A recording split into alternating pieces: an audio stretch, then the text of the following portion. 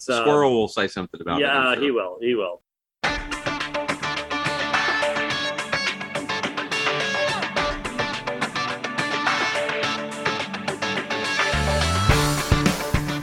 Decidedly Christian, distinctly biblical, and just a little bit nuts.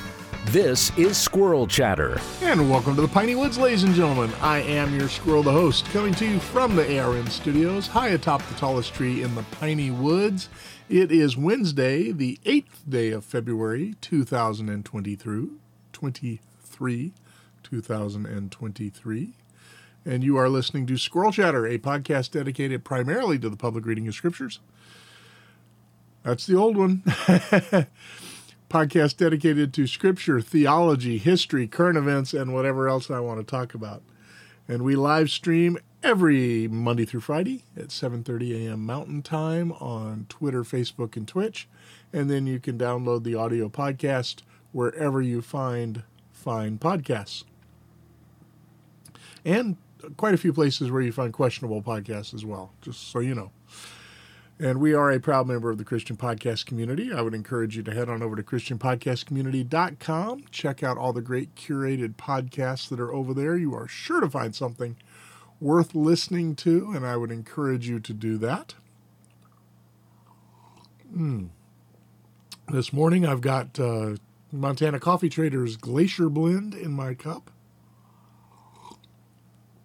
which is some really good stuff. It's the only flavored coffee I really like. I don't go for flavored coffee. Glacier Blend has just a hint of vanilla. It's not real strong, but it's really good. Let's see. I was about to talk about something. Yeah. How could I miss it? We had the State of the Union last night. I did not watch it. I was logged in and attending Dr. Jeff Moore's class on Acts and the Pauline epistles last night, and so I did not watch the State of the Union.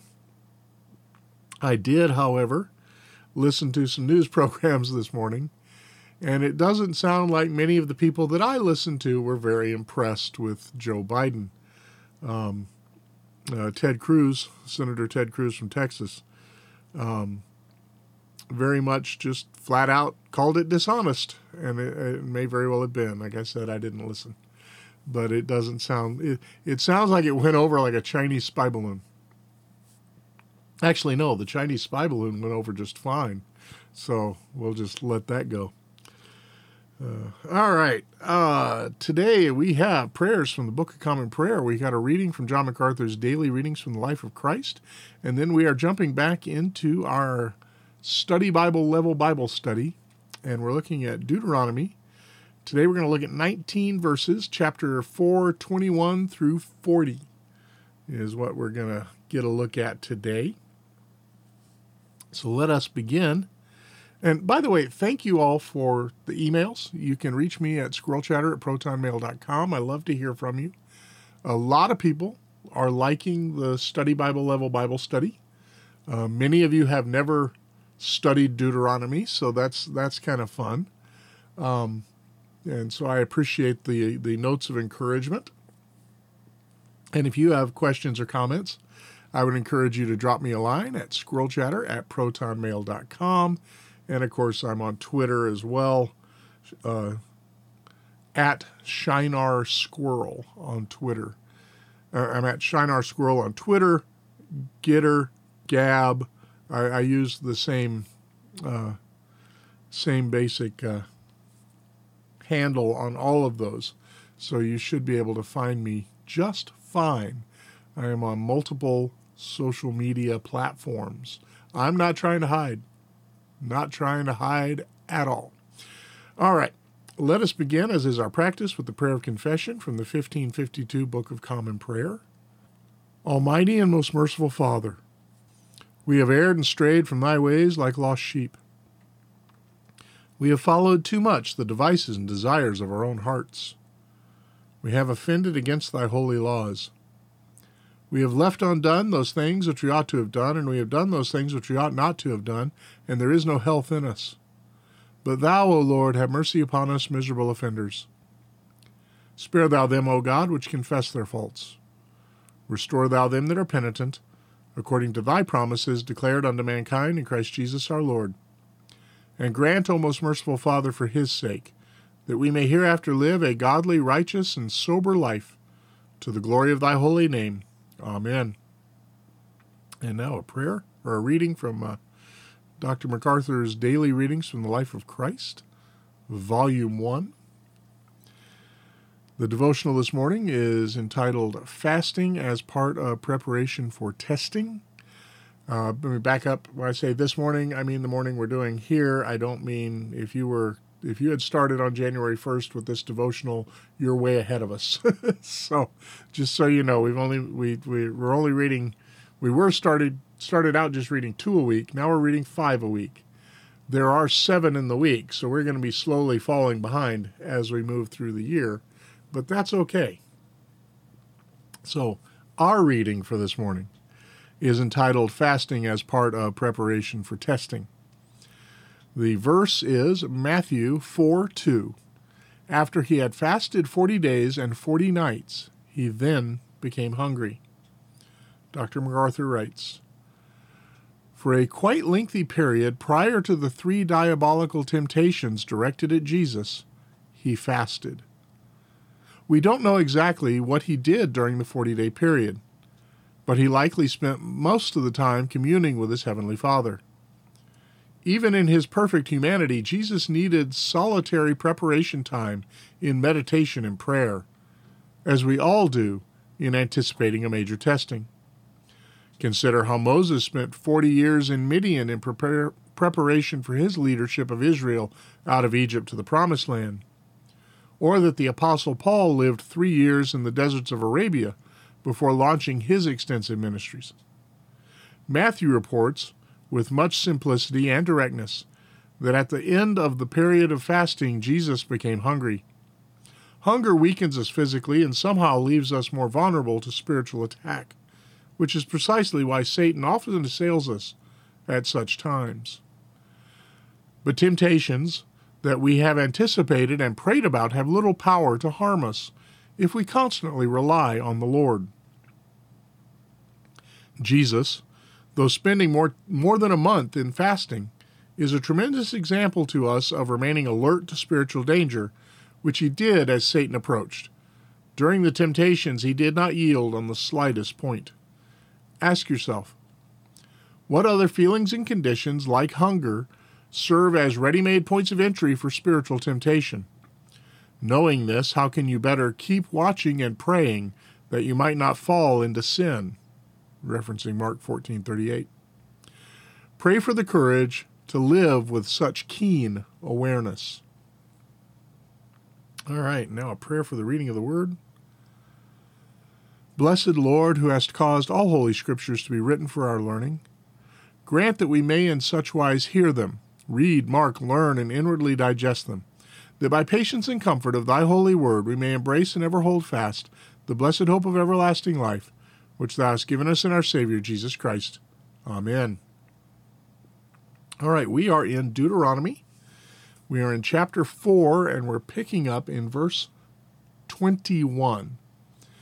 Now, there's some larger pericopes in this passage that I'm going to read before commenting. So it might not be as choppy as yesterday was, although I'm about to read one verse and then start talking about it. But there will be some longer passages read, but then I'll go back and comment on them. Verse 21 says, Now Yahweh, this is Moses speaking again, Now Yahweh was angry with me on your account, and swore that I would not cross the Jordan, and I would not enter the good land which Yahweh your God is giving you as an inheritance. We've looked at this back in Numbers chapter 20, where Moses had presented God to the people as angry with the people, although it wasn't God who was angry, it was Moses.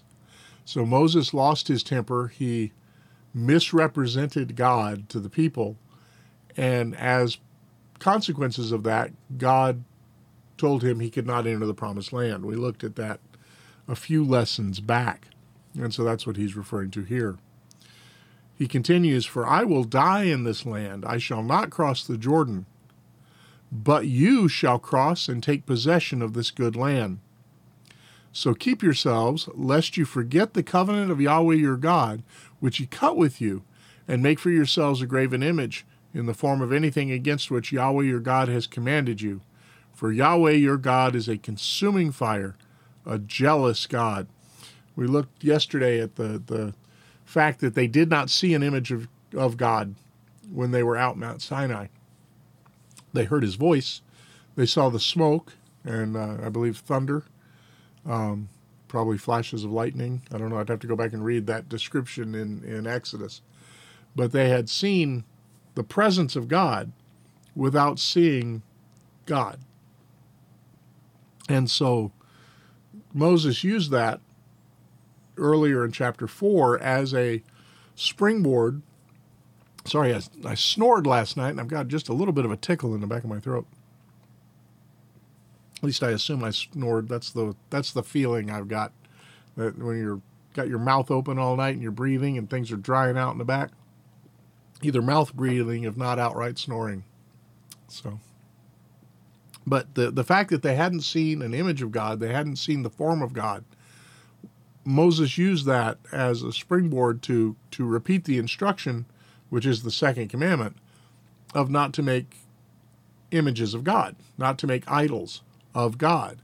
And so here he is continuing this. He says, don't forget the covenant that God made with you, and don't make for yourselves graven image in the form of anything against which Yahweh your God has commanded you.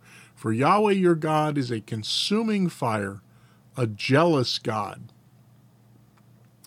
God is very emphatic about protecting what is his, and he does not share his honor, because there is no one and nothing that even approaches his level of honorability or glory. The most glorious item in creation, whatever that may be, the thing that you find most beautiful in this world, whether it's a mountainscape or a starry sky or the moon or something that the sun or the moon or anything that just is just impressive. All of those things simply reflect the glory of God. God doesn't even share his glory with the earth or the mountains or anything like that, and certainly not with any creature. Yes, an eagle soaring above is just impressive. And I remember the first time I saw a golden eagle, I had not realized how absolutely large they were. And I was driving somewhere, and I'm looking up. I was up on Monida Pass on I-15 heading south, and this would have been back in my college days. I had a friend in Idaho Falls, and I would quite often drive down to Idaho Falls to visit. And he was actually my martial arts instructor, so it was we'd go down and visit and work out and train, and it was a good time. But I was driving south to see him, and I noticed something on the side of the road that I couldn't quite make out. And it appeared to be on top of a fence post. Is the, chain link or barbed wire fence along the side of the freeway. And as I got closer, I realized it was a bird. And as I got even closer, I realized that the bird was taller than the fence post he was sitting on. And I imagine that fence post was at least 4 feet. The bird was huge. And when I got closer, I was first thinking, that's a big buzzard or something like that, because the golden eagle's all one color. It's not like a bald eagle with the white head. You can spot them easy. But, this is getting close and close and close. And finally I realized this isn't a vulture or anything like that. This is an eagle. And it was massive. And that was the first golden eagle I ever saw in person. I've seen them since then. I've seen them just a mile from the house here down by the river. They're impressive birds, but they are just a reflection of the glory of God. They really have no intrinsic glory in themselves. And so God is not going to share his glory. He's not going to let someone else share in his honor, the honor that's due to him alone. And so he is a jealous God. The Reformation Study Bible says, see the note on Exodus 20 verse 5. This is that note. Jealous. When used of God, this word describes his passion for his holy name, a zeal that demands the exclusive devotion of his people. It is employed when that claim is threatened by other deities. And then it gives some cross-references that I'll leave out for right now. So he is a jealous God. He does not share his glory. Now, jealousy is a bad emotion when expressed by human beings in our fallenness. Our jealousy is often a catalyst for sinful behavior. Jealousy is, as expressed by humans, comes from our pride. It's, I don't deserve to be treated like that, or it's I don't, it's either pride or fear. You're proud, and somebody else is receiving attention that you think you ought to receive, or somebody else has received a gift that you think you ought to receive, or it's fear, where, a wife doesn't trust her husband, or a husband doesn't trust her wife, meaning that they believe that they're likely to cheat on them. And so that's a jealousy, whether it's real or not, it's a perceived thing. And so when we think of human jealousy, we're thinking about a sinful jealousy that stems from really insecurity, fear, and pride. A weird mixture of insecurity, fear, and pride. And I think it's been said that pride is at the root of all human sinfulness. Why do I steal stuff? Because I deserve it. Why do I lie to people? Because I don't need to be held accountable to the truth. Why, it's all pride. You see how the pride works in there? And so, we see that. Now, it also says here, Moses said that God is a consuming fire.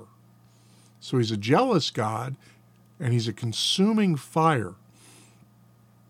And these are all given as reasons why the Israelites should not make idols to God.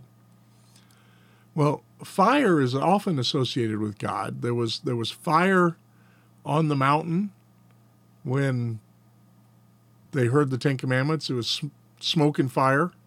There was, and incidentally, there are no volcanoes in that particular area of the world on either side of the Red Sea. So whichever location of Mount Sinai you want to claim, the Sinai Peninsula or across the Red Sea in Arabia, I go for Arabia, but that's a discussion for another time.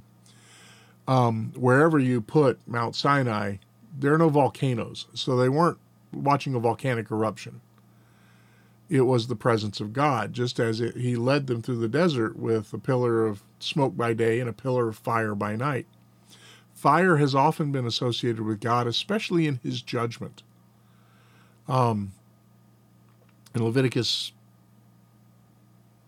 it's fire that came out of the altar to strike down the sons of Aaron who were not worshiping God as he had told them to. So we see, and I'd have to go back and look. Was it fire that came out of the Ark of the Covenant and struck down Uzzah? Or did he just die? I'd have to go back and look. But we see, fire being used as judgment and is one of the things that is associated with God. And it's a symbol of God's holiness. So God is a God who maintains his rights. He is a God who will not share his glory. He will not allow anyone or anything else to be worshiped in his place. Now, when you think about that, it was like there's false worship going on all over the world, and there was false worship going on at that time as well.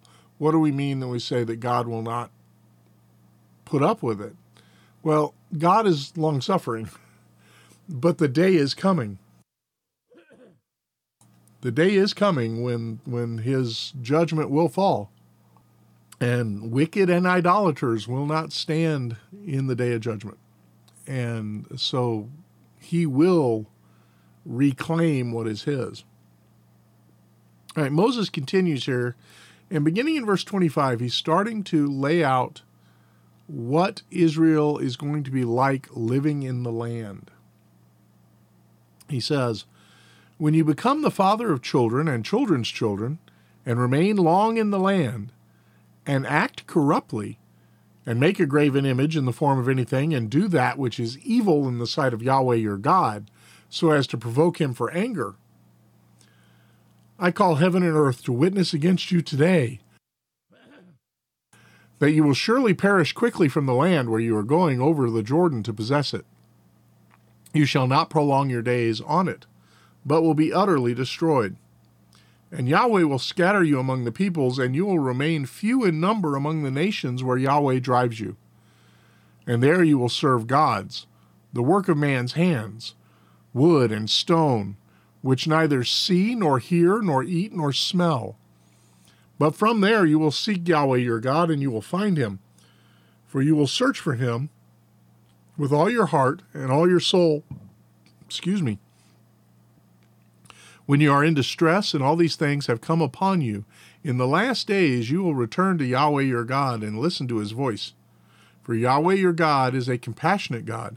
He will not fail you, nor destroy you, nor forget the covenant with your fathers, which he swore to them."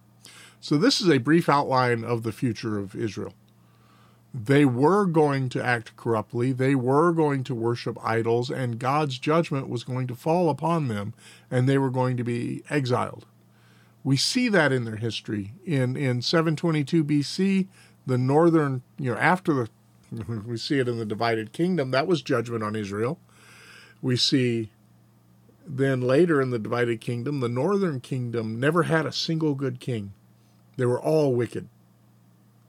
Until finally in 722 BC, God sent Assyria to conquer the northern kingdom. It was just over 100 years later that God sent Babylon to the southern kingdom, and they were deported to Babylon. Now, we had the Jews return in the days of Ezra and Nehemiah. The exile in Babylon was only 70 years, as it was predicted by Jeremiah. Or, God through Jeremiah said it would be 70 years, and that's what it was. So they returned to Israel, or many of them did, not all of them, but they never regained autonomy or dominance. The promised restoration hadn't happened yet. The return from exile in Babylon was not the promised restoration. And indeed, I would say the fact that there is a nation of Israel now is not the final restoration. Just as there was a nation of Israel in existence from 500 until 70 AD when the Romans wiped out Jerusalem. So just because that nation is there does not mean the gathering is complete, or that this is the restored, that the fulfillment of those prophecies are yet to be realized, and that's going to be in the millennium. But God promised that he would scatter Israel if they disobeyed him. And when we get to the end of Deuteronomy and we look at the blessings and the cursings, we'll see that it's all prophetic. Moses never says, if you do this. He never says, if you do this. He's always saying, when you do this. So the judgment that's going to come upon Israel was a sure thing, because Israel's disobedience was a sure thing. So we see that. Now, there's no mention here of the Babylonian captivity or anything. It's just that God will scatter you. And so this is, prophetic warning that there will be disobedience in the land and you will face the judgment of God. And so they were warned against idolatry, and at the same time they're told that they would break that warning and they would be judged. Now, in verse 30, Moses is talking about at the end of the days, in latter days. He saw that distant future time when Israel would repent and turn to the Lord and obey him. And in the MacArthur Study Bible, it says that latter days throughout the Pentateuch refers to the time when Messiah will establish his kingdom. And it gives these cross-references: Genesis 49, verse 1, and verses 8 through 12. Numbers 24, verses 14 through 24. And Deuteronomy 32, 39 through 43. Now, I'm not going to look at those this morning because I have an appointment this morning, so we're going to have a shorter program today. Shorter program. I've been running long these last few days. That's fine. That's the beauty of doing a podcast and not doing a network show. I don't have a show clock. I don't have to take commercial breaks. I don't have to end at any particular time. I always try very diligently to start on time so that anybody, when you can find me. But I don't necessarily hurry to the end.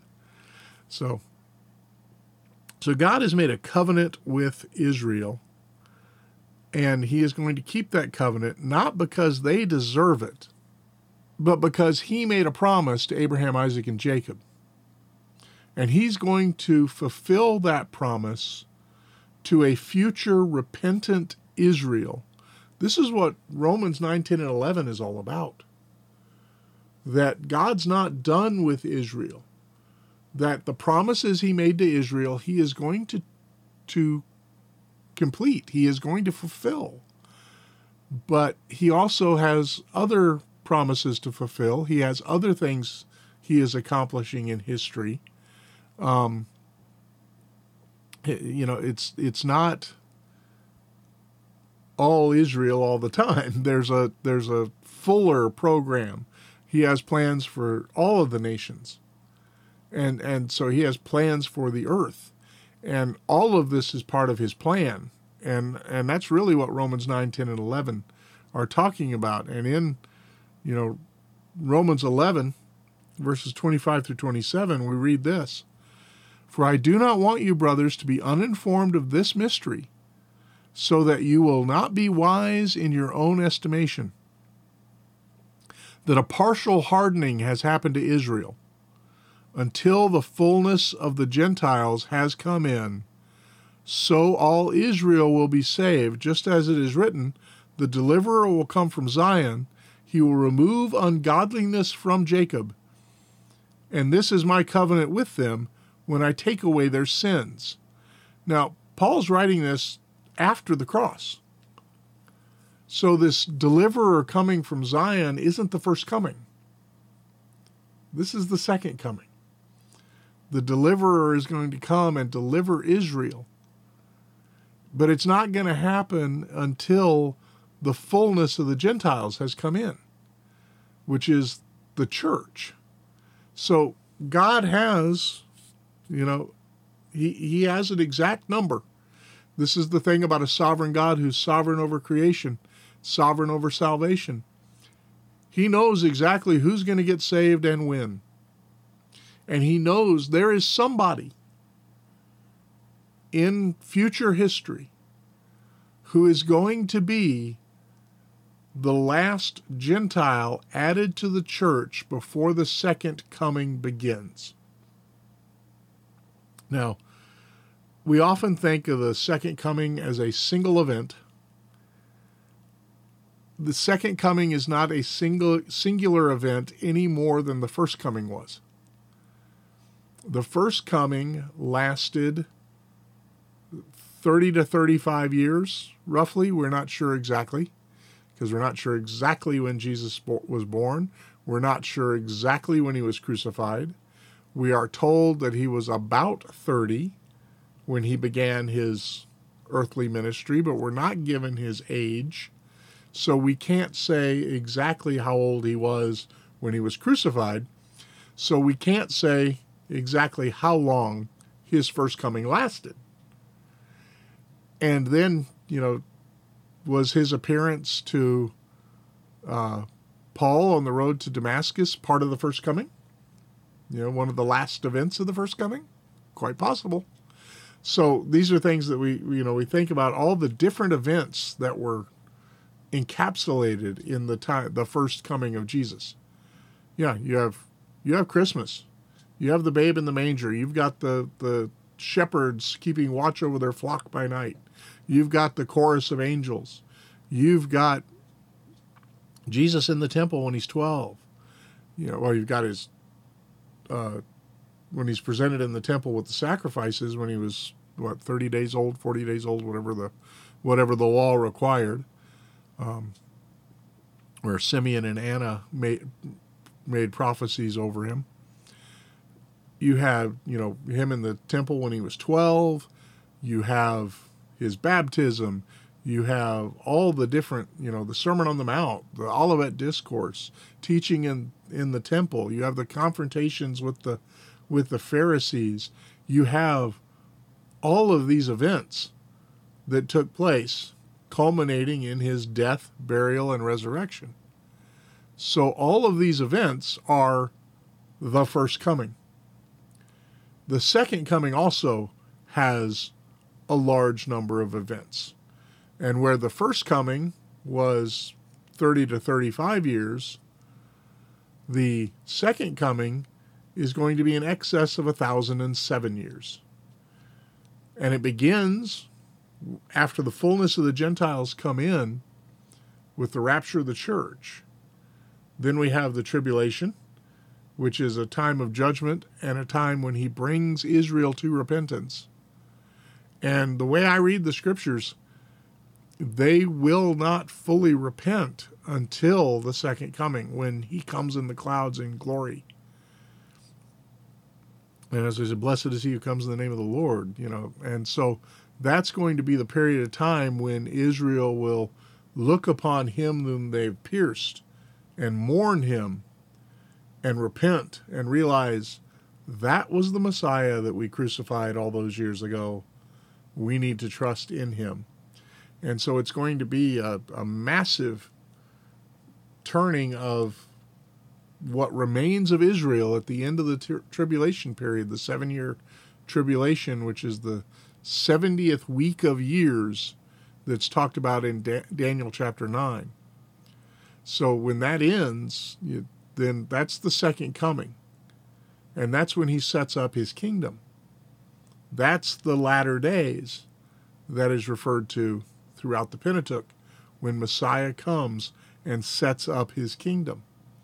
I was just reading last night a little book by J.C. Ryle, who was, of course, an Anglican minister, Church of England, back in the 1800s, wrote the great book on sanctification, Holiness. If you have not read J.C. Ryle's Holiness, that's one I try to read through every year. Just a fabulous book. Fabulous book.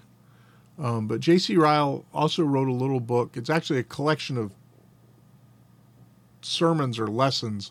They seem awfully long for sermons, but lessons, or perhaps they were series of sermons. They got edited together into single chapters. But I was reading last night, and he said, all of the prophecies of the first coming were fulfilled literally. Why would we think all the prophecies of the second coming would not be? And he says too many people take the first coming prophecies literally, but they spiritualize the second coming prophecies. And he says, no, we can't do that. There are clear prophecies to Israel of an earthly kingdom. And God's not a bait and switch artist. Of course, Ryle didn't use bait and switch because I don't think that was a advertising technique at that time in the 1800s. Might have been. Who knows? There's nothing new under the sun, according to Solomon. Might have been. But we have these promises of a kingdom to Israel, and they are found all through the Pentateuch, the first 5 books of Moses. We see it here that, in the latter days, they're going to be regathered and they're going to live in prosperity. And it's a theme that comes back up all over and over and over again. Okay, verse 32. I need to move on fairly quickly here. Verse 32, indeed, ask now concerning the former days which were before you, since the day that God created man on the earth, and inquire from one end of the heavens to the other, has anything been done like this great thing, or has anything been heard like it?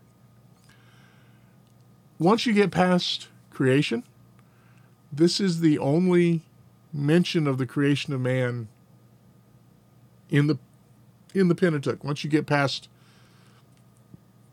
Genesis 1 and 2 in the days of creation, the Pentateuch doesn't talk about God as creator.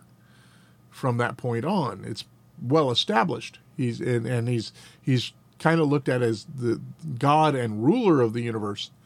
And of course, it's been established that he's the creator of the universe. But it's not something that is mentioned over and over and over again. It is mentioned over and over again in the prophets. And there are 2 things that God is truly praised for if you read through the book of Revelation, the worship that takes place in heaven. He's praised for being the creator, and he's praised for being the redeemer. He's praised for creating all that is, and he is praised for saving sinful mankind. So this is really the only place in the Pentateuch that mentions the creation of human beings. Now, in all of history, in all of the time that has taken place coming up to this point, it says that look around and look at all the other nations on earth. Has anything been done like this great thing, or has anything been heard like it? Israel was unique among the nations in that no other nation had ever been gathered out by God. No other nation had ever been directly addressed by God. You think about that. They leave Egypt, they get to Mount Sinai, and God talks to them. The whole nation, several million people, heard the voice of God. And Moses, that's never happened before. So, nobody else has ever heard, nobody else had ever heard the voice of God like that. No other people had ever received the law from God like that.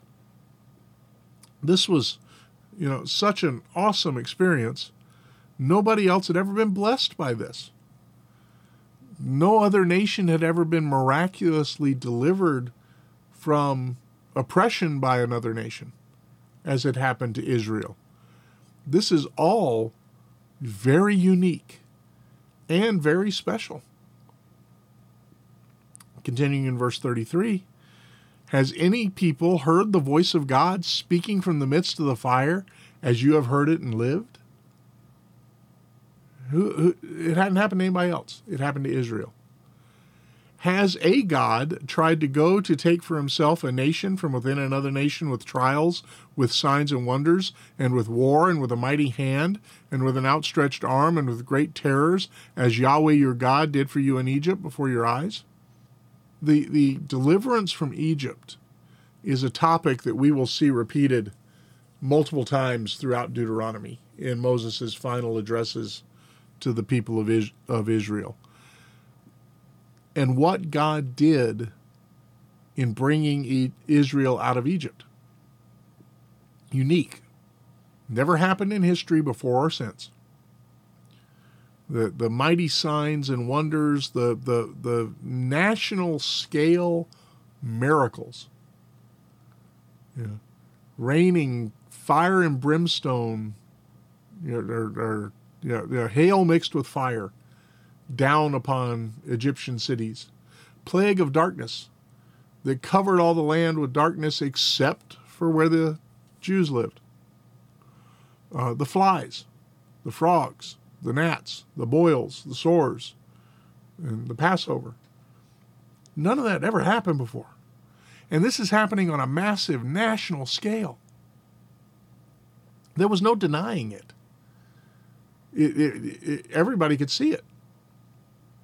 And that was, it's hard to gaslight the people that have seen all of this stuff. It's hard to say, oh, no, it really didn't happen.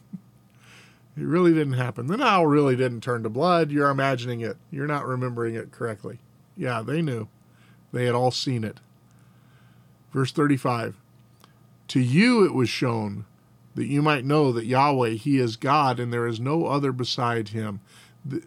Moses is saying all of these miracles and everything was clear evidence that God is real and clear evidence that He is the only God. This is a monotheistic statement. There is only one God. Now, when we get to chapter 6, we're going to see it even stronger. But this is another theme that we're going to see throughout Deuteronomy. There's only one true and living God. And that's very important. It's verse 36. Out of the heavens He caused you to hear His voice to discipline you. And on earth He caused you to see His great fire. And you heard His words from the midst of the fire. Again, reminding them of what they had seen and experienced. Now again, I mentioned this yesterday. This is Moses speaking collectively of the nation of Israel. The individual members of Israel that he is here addressing were not there. That whole generation has died off. Some of the older members of the people he is addressing were children when this took place. So other than Moses, Caleb, and Joshua, the people that remember Mount Sinai were little children when it happened. It's been 40 years. But he's talking to the nation of Israel and is saying, this happened to you as a nation. You heard His words from the midst of the fire. So you, Israel, not you individual people, because most of them hadn't. He says, because He loved your fathers, therefore He chose their seed after them, and He personally brought you from Egypt by His great power. So he's saying that, this was all done because of the promises He made to Abraham, Isaac, and Jacob. God chose to love Abraham. Not because Abraham was lovable. Abraham was an idolater. He was worshiping false gods. God called him out of that. And God chose to love him, which is a picture of everybody that God saves. None of us are saved because we are worthy of salvation. None of us are saved because we're deserving of salvation. None of us are saved because we're worthy of being loved. But God chooses to love us. And God shows His love to us in this, that while we were yet sinners, Christ died for us. Romans 5:8. So, because He loved your fathers, Moses writes, therefore He chose their seed after them, and He personally brought you from Egypt by His great power. God Himself brought Israel out of Egypt. They didn't do it. They were powerless to do it. And Egypt didn't let them go. God had to powerfully pry Israel from the hands of Egypt. The Exodus, it's part. God chose Israel. He chose Abraham, Isaac, and Jacob. He chose to make that promise to Abraham, which then passed to Isaac, which passed to Jacob, which passed to all of Jacob's children, the nation of Israel. It's divine election. They didn't deserve it. They didn't earn it. God chose to give it to them. He had this love for the patriarchs of Israel and for their children because he chose to love. And he demonstrated that love by delivering them from Egypt, just as he demonstrates his love for all the elect by delivering us from sin through the crucifixion of his Son. Verse 38, dispossessing before you nations greater and mightier than you, to bring you in and to give you their land for an inheritance as it is today.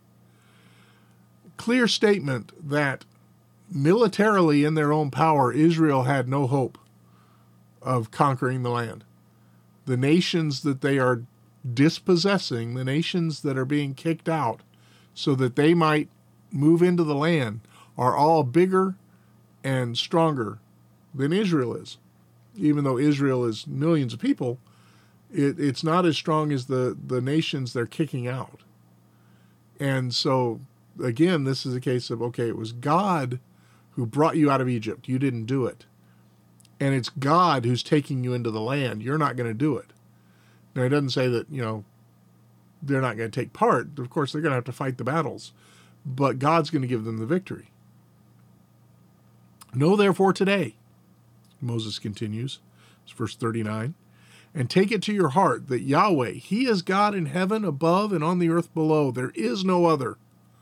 So you shall keep his statutes and his commandments, which I am commanding you today, that it may go well with you and with your children after you, and that you may prolong your days on the land which Yahweh your God is giving you for all the days. The privileges and the great advantages that have been given to Israel by God should be a prime motivating factor to obey God.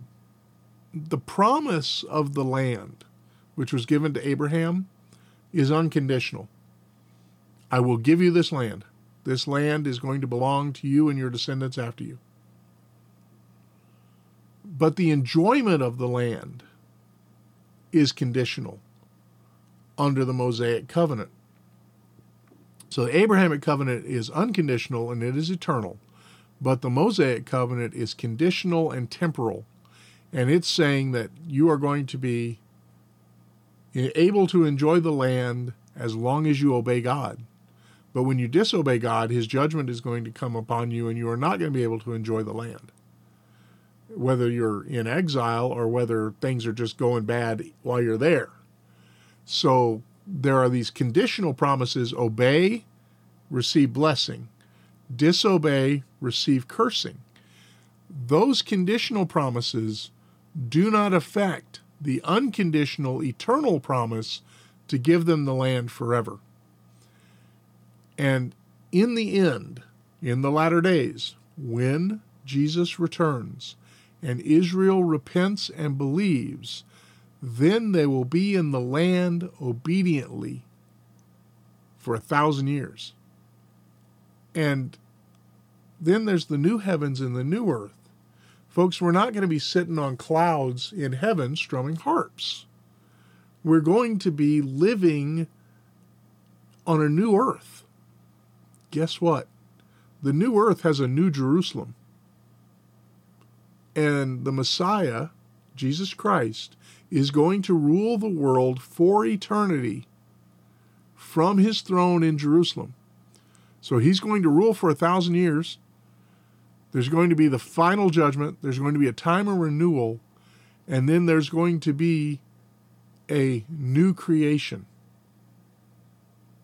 a restoration, a revitalization of his original creative purpose.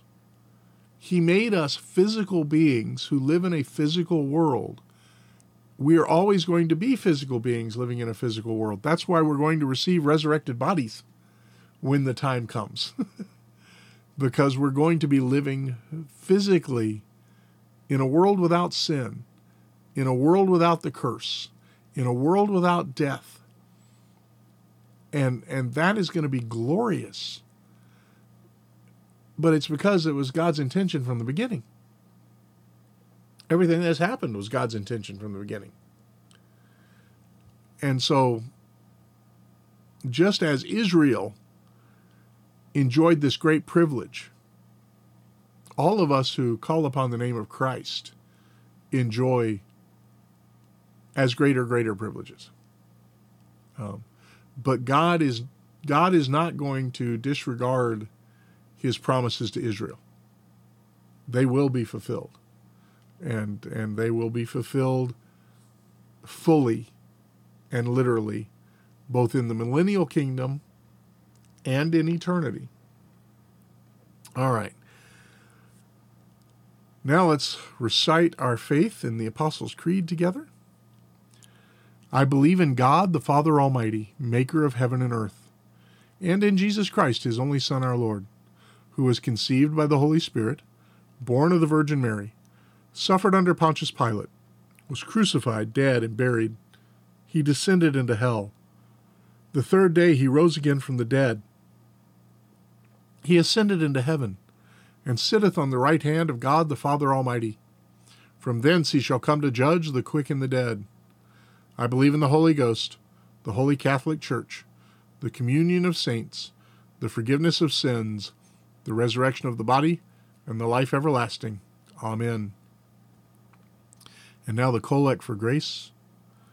O Lord, our heavenly Father, almighty and everlasting God, who has safely brought us to the beginning of this day, defend us in the same with thy mighty power, and grant that this day we fall into no sin, neither run into any kind of danger, but that all our doings may be ordered by thy governance, to do always that is righteous in thy sight, through Jesus Christ our Lord. Amen. All right, folks, I wish you the very best of Wednesdays. Like I said, I got an appointment coming up here, so I got to get ready to go. But I hope you have a great day. Remember, do the things you ought to do. Don't do the things you ought not do. Whatever you do, do it for the glory of the Lord. We'll see you again here tomorrow for another episode of Squirrel Chatter. Take care. God bless.